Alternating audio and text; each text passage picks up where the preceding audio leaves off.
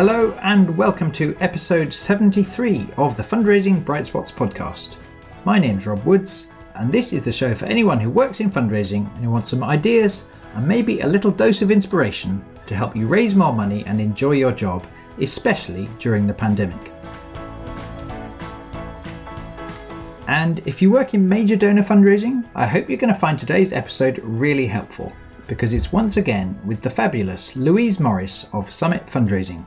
A little while ago, Louise and I created a learning bundle for my training and inspiration site, the Bright Spot Members Club, all about how to develop better, more respectful and deeper relationships with major donors.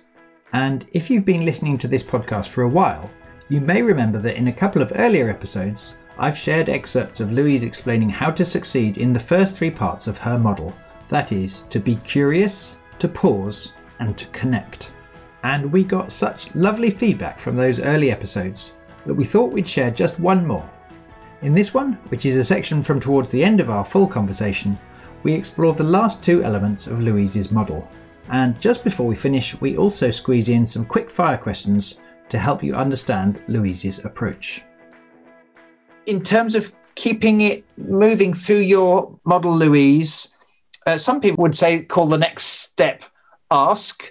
And I don't have a problem if sometimes as a shorthand we talk about asking in charities because everyone knows where they stand. But I really do like the fact that in your model, when possible, the more you can call it an offer, not an ask, the more helpful that will be. Would you say a bit more about that step and then move into some tactics, practically speaking, to help the listener actually do it? Yeah, I think asking is just filled with all kinds of negative emotions. And there's a lot of research that suggests this in fundraising. So if people are worried about asking, I've been there, it's really very common.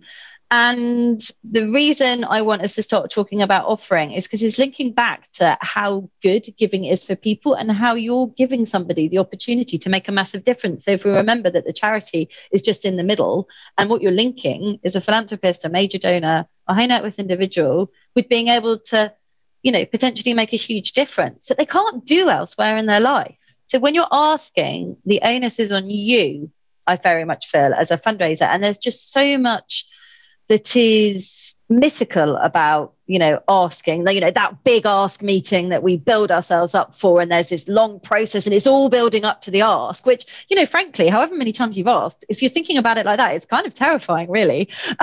Whereas if we think that we're offering somebody the opportunity to give, it takes it away from asking for money and grabbing. We're not going with a begging bowl for our organizations. We're offering someone the opportunity to make a really big difference. And you'll already have been demonstrating that to them. You'll already have connected to them. So you'll know which part of your work or why they want to make a difference, and you can connect it. And it's good for them to be giving. And I think if there's, one kind of thing that you can do to kind of get more comfortable with this offer and really thinking that offering people the chance to give is good, it's to, read more from philanthropists. So Beth Breeze's work is fascinating because she's interviewed so many high net worth individuals about their giving. And her book's called Richer Lives. It's one of her books. And it's just absolutely fascinating. And I think the interesting thing for me is you can build up all of these connections and you can really understand somebody. People still need to be asked. The research that Dr. Beth Breeze has done shows that the number one reason people give is because they're asked or offered the opportunity to give. So it's kind of can be thought of as a necessary evil. Well, we've done all this lovely relationship building and oh God, now we've got to make an ask. Or now it can be a case of actually, now we're giving somebody the opportunity to do what I know they love, or I really think from what I've heard, they're hugely interested in. And it changes the balance of power quite a lot. And a lot of the time, some of the problems that have come out in my coaching and my work with charities is, I've heard from trustees that they don't feel comfortable asking for another gift when someone's already given. So they've already given, it feels really uncomfortable. I've heard from CEOs that, that they just, frankly, they don't want to do it. It feels really, really hard asking for money. Offering someone the opportunity to give for me doesn't feel as difficult. And a few kind of approaches or mindset that I think is really important in this area is one that some people will say no. and that is okay. Some people won't want the chance to give. You can offer it, because if somebody offers a chance for me to go around for dinner or go to the pub, I'm not necessarily going to say yes. I don't have to. That's my choice. And the more you read about philanthropists, I think it's respecting that choice and understanding that it is a choice. Just because we maybe, again, terminology I don't like, had them in our sights or they were a key prospect, it doesn't mean that they want to give. And that is okay. So if we can be realistic that not everybody is going to say yes, that we're not going to get a 100% success rate, it then doesn't feel like a failure if somebody says no, or actually I need to go and think about that, or I'm really not sure.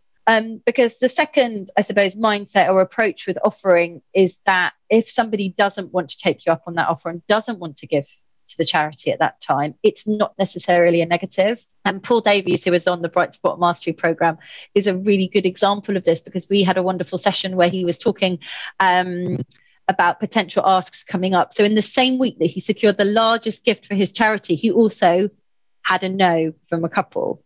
And it was fascinating when we were talking about it, because he said that kind of having thought even in advance that was a possibility made that conversation easier.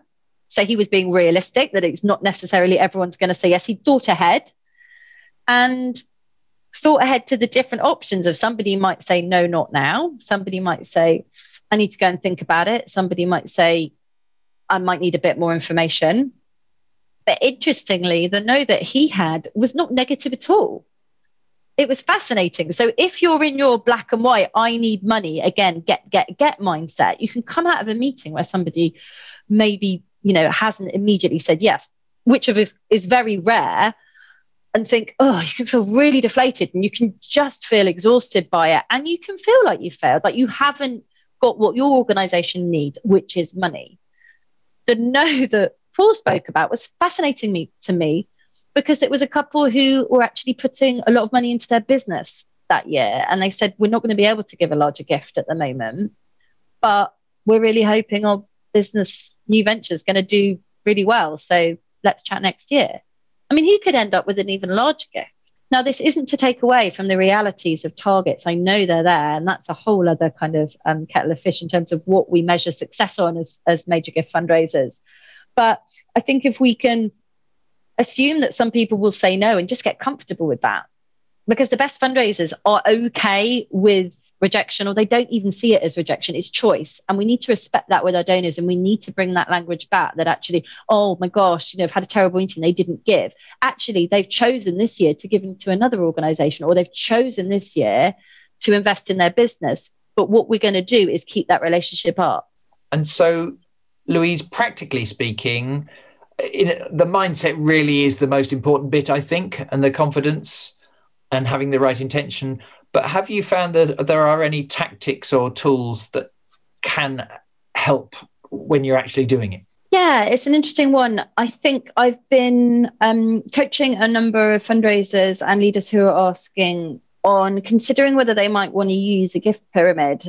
Some people might be familiar with a gift pyramid for an appeal. So it is a pyramid, and it's normally got one larger gift at the top. So if, for example, you're going to want to raise £1 million, you might be looking for one gift of 300,000 to 500,000, and it goes down the pyramid into more at lower value gifts. Now, the reason this is quite an interesting one is because what I've found working with over 100 charities is a lot of the time people don't know how much to ask for, and the how much is a really big sticking point. And it comes back to this, we need to do loads and loads of research on this prospect, and takes away from that curiosity. How rich are they? Could they give a six figure? Could they give them, I need it for my budgeting line? And this kind of talking about the amount can actually be quite paralyzing. It can either cause people to not want to ask, or not want to get to a stage where they ask, or it can really stop us in a meeting having those kind of quality conversations. The thing I like about sometimes using a pyramid is you don't have to have a specific appeal. It could be your budget for the year. And you can say, for our charity, we're hoping to raise £200,000 this year from, key supporters like yourselves. We think to raise this money, this is what it might look like. And you can put it down in front of you. It makes it quite collaborative. Obviously, if you're on Zoom or video, you can do an equivalent. But if you're face to face, you can both be looking at something, which is really quite nice. And if you're nervous as a fundraiser, and a lot of us are asking for money, if you're nervous, it kind of takes some of that, you must look into the whites of their eyes and ask for a really big gift. It can just take that pressure off a little bit. So it feels less confrontational. You are offering. You're saying, this is how we think we might raise the money. What do you think? Would you like to contribute at any of these levels? Often you don't even have to get to that stage. So a fundraiser I was coaching recently used it and said, they just pointed at the amount that they wanted to give. And a lady said, a high net worth individual, I can't give at that level, but I'd like to give at this level, which was higher than her previous gift. So it takes some of the awkwardness of the amount. There are obviously other ways, to do it. And I've seen some really good fundraising happen with different ask levels in a proposal when someone's actually asked for a written proposal and they put different levels in. But, I've used it with a chair of an appeal board when we were actually talking about the appeal, and he was hopefully going to give a lead gift.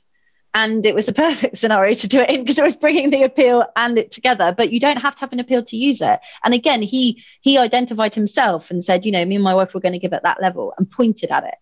And for me, it can be quite reassuring to have that as a tool, or to have it there if you feel you want to use it to help with an amount. Fantastic. So we don't have to use it, but it is an option.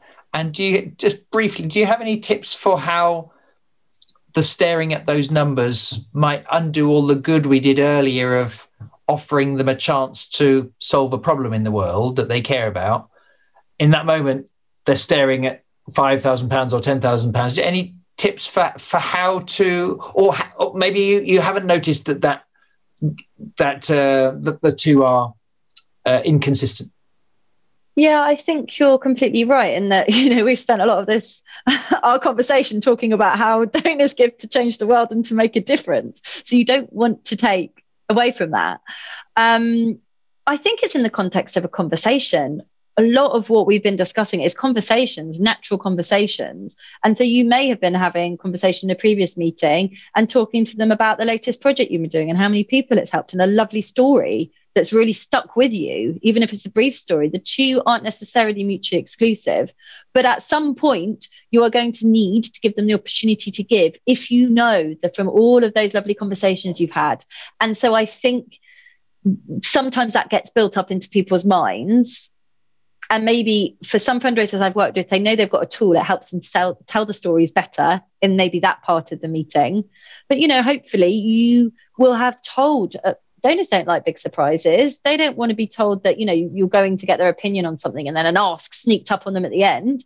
To set up the meeting, to say, I'd love to meet with you to see how you might want to get more involved or how you might want to support the charity. They'll be expecting it. And you can't take away from the fact that figures and money are involved at some point. I think what you can do with all those, lovely techniques of storytelling and, knowing what really motivates them, you can link the two, and you can just link that, because, okay, a gift at that level is going to help X many more people. And do you remember me telling you about, the child that our charity helped last month and what that meant, et cetera, et cetera, et cetera.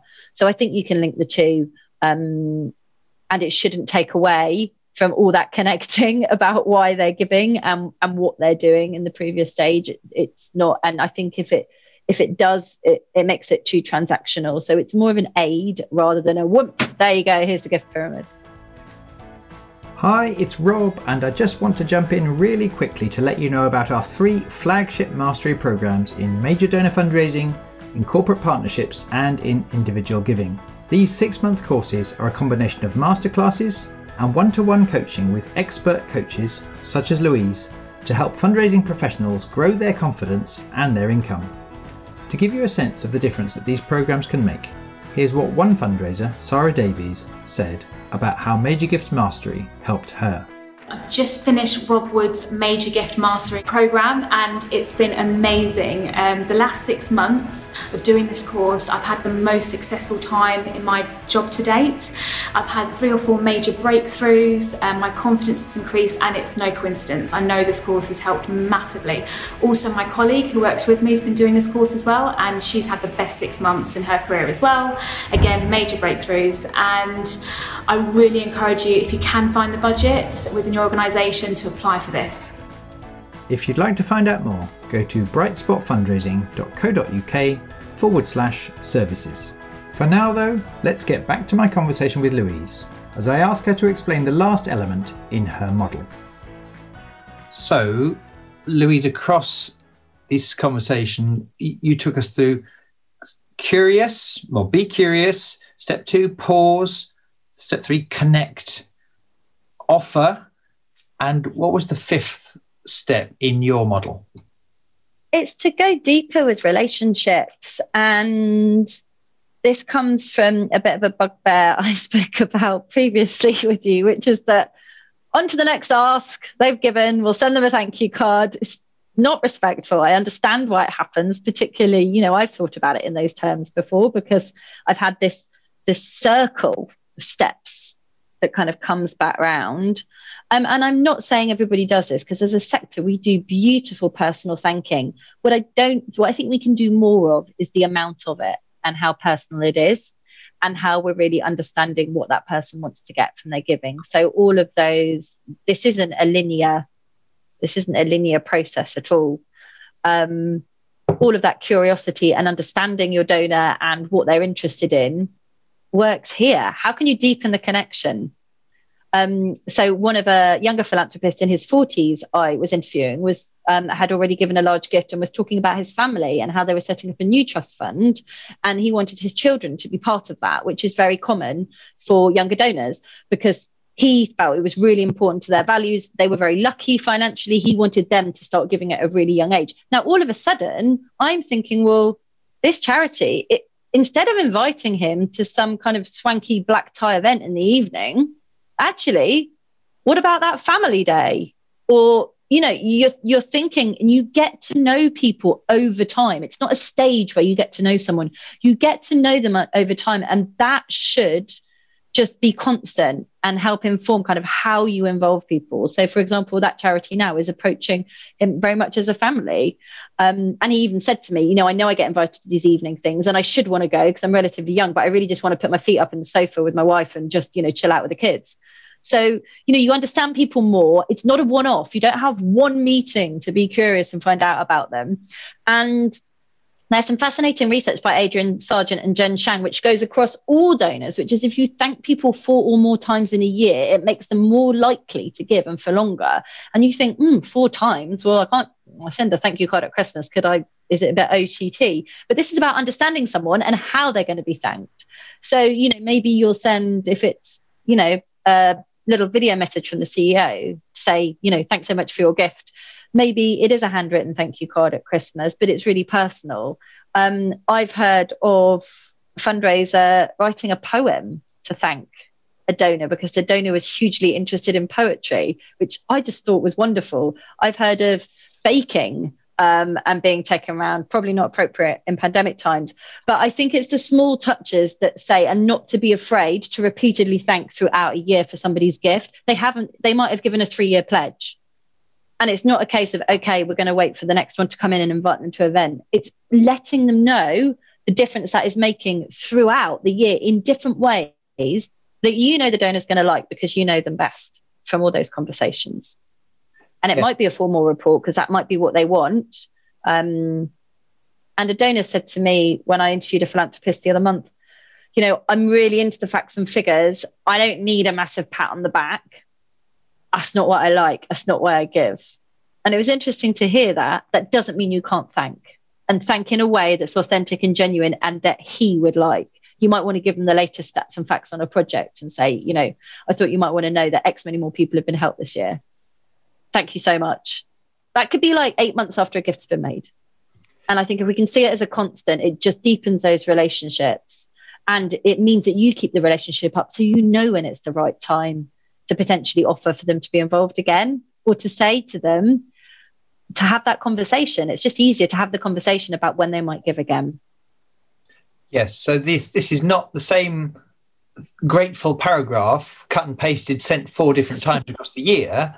What I'm hearing is, in various ways, if we can give people a sense of the difference it's making, and that might be a little 1-minute film from the project manager of the project, or it might occasionally even be a card drawn by someone, or a letter of someone potentially who benefited from it, or it might be something from the chief executive. So in a variety of different styles and formats, we're showing the difference it's making, and inevitably we're using a thank you in there, but there's some substance there rather than saying the same grateful message 4 times. Absolutely. And it links to when we were talking about pausing and ideas as well, and that some funders I've spoken to have had some really innovative ideas whilst they're doing something else. So again, this isn't linear. It isn't just a process. It's more an approach, because, you know, we should care about our donors. We don't have to like them as best friends, but we need a relationship, and we should care about them and what they're interested in. And if we can show that, they will be donors for life. And we have an opportunity to create that connection. We have an opportunity to introduce them to other donors, to create that kind of real sense of community. And yeah, you can only do that if time is spent on this. And often we don't allow ourselves, we either don't resource it, we don't allow ourselves as fundraisers to spend time on this, because we've got this, you know, big target over our heads. But this actually makes more financial sense to do, and that will raise more money anyway, but it doesn't always feel like that. And it's a really, you know, when I work with fundraisers, this is what fundraisers are good at. This is what they love doing. And building those relationships is why a lot of people work in fundraising. So yeah, it's good to have permission to do something that we love doing. Absolutely. Louise, just before we go, thank you so much for talking us through your model and giving us lots of advice, lots of examples. If you've got 5 more minutes, I'd just like to try out a few of these quickfire questions I ask to guest interviewees when I can. So if you're up for that, my first question is, in the last 5 years, has there been a new belief, habit, or behaviour that has most helped you in your job? I think the more major donors and philanthropists I speak to, and the more I read, it's just that giving is an amazing thing. I wish I'd have known that when I was 24 and started fundraising, but maybe it's something that, you know, grows over time. But yeah, it's just inspiring. It's why I love getting out of bed every morning, is that it's a very unique thing that we do as fundraisers. And to give people that opportunity. And it's really inspiring speaking to people and hearing about people giving large gifts to charities. It's awesome. Question 2. If metaphorically speaking, you could have a giant billboard which all fundraisers or charities would see, what would it say and why? Speak to your donors, don't email them. Next question. Is there a book that you found especially interesting or helpful or influential to your thinking or to your career? Yeah, it's Dr. Beth Bree's Richer Lives, Why Rich People Give. Particularly if you're earlier on in your career and maybe you haven't met that many major donors, just that those kind of quotes and experiences and just perspectives from wealthy people just started me off on an insight into a world that I didn't know that much about. And there's no reason why you should. So I would just really recommend reading it. Yeah, it can really speed up that learning curve and understanding curve without having to have had all those meetings. Next question. What failure or seeming failure, in a way, helped set you up for later success? I think I always wanted, as director of fundraising, when I was at Woking Hospice, I never spent as much time externally as I wanted to. I found that, you know, we talked about kind of making your own role, and I found it incredibly challenging. And I've also talked in our conversation about having a coach and reading a book called Time to Think by Nancy Klein. And I think that kind of stress and pressure that I had was actually probably a really good learning experience for me. One, because I feel like I really know what it's like. And I've had a lot of the challenges working with trustees, and it's just set me up for a greater understanding. And 2, because then I decided to really focus and specialize on what I'm really good at and what I love, which is the relationship side of major donor fundraising and helping fundraisers raise more. So probably that. Thank you. What advice would you give to someone who's really determined and who's just entered the fundraising profession? fight for investment in your personal development. When I worked at Unilever, I was sent on all sorts of training, negotiation, sales, and I was kind of shocked when I came over to the sector that, I'd never done any fundraising before, and I wasn't really sent on anything. And I thought, maybe this is the way it is. No, it doesn't have to be that way. It's really important. We need to invest in our fundraisers, and that's on the job training, but that's also mentoring, coaching, and there's lots of free schemes as well if your, charity doesn't have. But I think we need that. And particularly when you've come from inside the sector or outside the sector, you need to make a case for it. It doesn't mean you're not a good fundraiser. It means you're a really strong person that wants to do the best that you can do. In the last 5 years, have you got better at saying no to distractions? And if so, do you have any tips for improving this really important skill? Yeah, well, a lot of the tips I got from you, Rob, and Brightspot, just basic ones, closing emails and not allowing people to think that they will get an instant response. If you always reply instantly to emails, everybody always expects you to reply instantly to emails. So yeah, knowing that actually replying within 24 hours is fine. For maybe for some major donors, I would like to add that might not be if you know them well, but certainly internally. And bullet journaling. So I start I have my priorities for each day in work and outside of work, and that helps hugely. And I make them really achievable so that I can actually complete a day and feel like I've achieved something. And that will include stuff with the kids or bike ride and other stuff as well. Thank you. And assuming that you sometimes have tough days like the rest of us, Louise, what do you tend to do to handle the stress and bounce back? I cycle when I can, and I will try and plan it in. If I know I've got a long day or a tough day or I'll be working late, I've actually sometimes done it in between meetings. The one before can't be a Zoom when I'm in my cycling gear. But yeah, I found that's been just massive help to me, just to have that outside space and be in the countryside in the pandemic. And when we couldn't do anything else, that was my one saviour to get out of the house. So I feel a bit emotionally connected to my cycling now. Yeah, exercise makes such a difference when we can fit that habit in, especially if we can fit it in proactively. So Louise, thank you so much for all your time and sharing your wisdom. If the listener is curious about finding out more of your ideas, or potentially seeking your help, where could they go to find you? They can go to summitfundraising.co.uk. I'm also a rock climber, hence Summit Fundraising. And I send out free hints and tips on there every fortnight, so they can go and sign up if they'd like to get those. And I'm on Twitter at Summit Fundraise and on LinkedIn as well. Fantastic. So Louise, thank you so much for all the frank discussion, really simple, clear ideas and advice, examples to bring it to life. I really appreciate you taking time to join us on the podcast. I look forward to catching up with you soon. But for now, Louise Morris, thank you and goodbye. Thanks, Rob.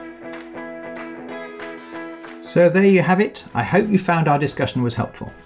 If so, I'd be incredibly grateful if you could take a moment to share it on with your colleagues or on social media so that we can get this free content out to help as many charities as possible.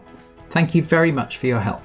As usual, I'll put a summary and a transcript of the interview on the podcast section of our website, which is brightspotfundraising.co.uk.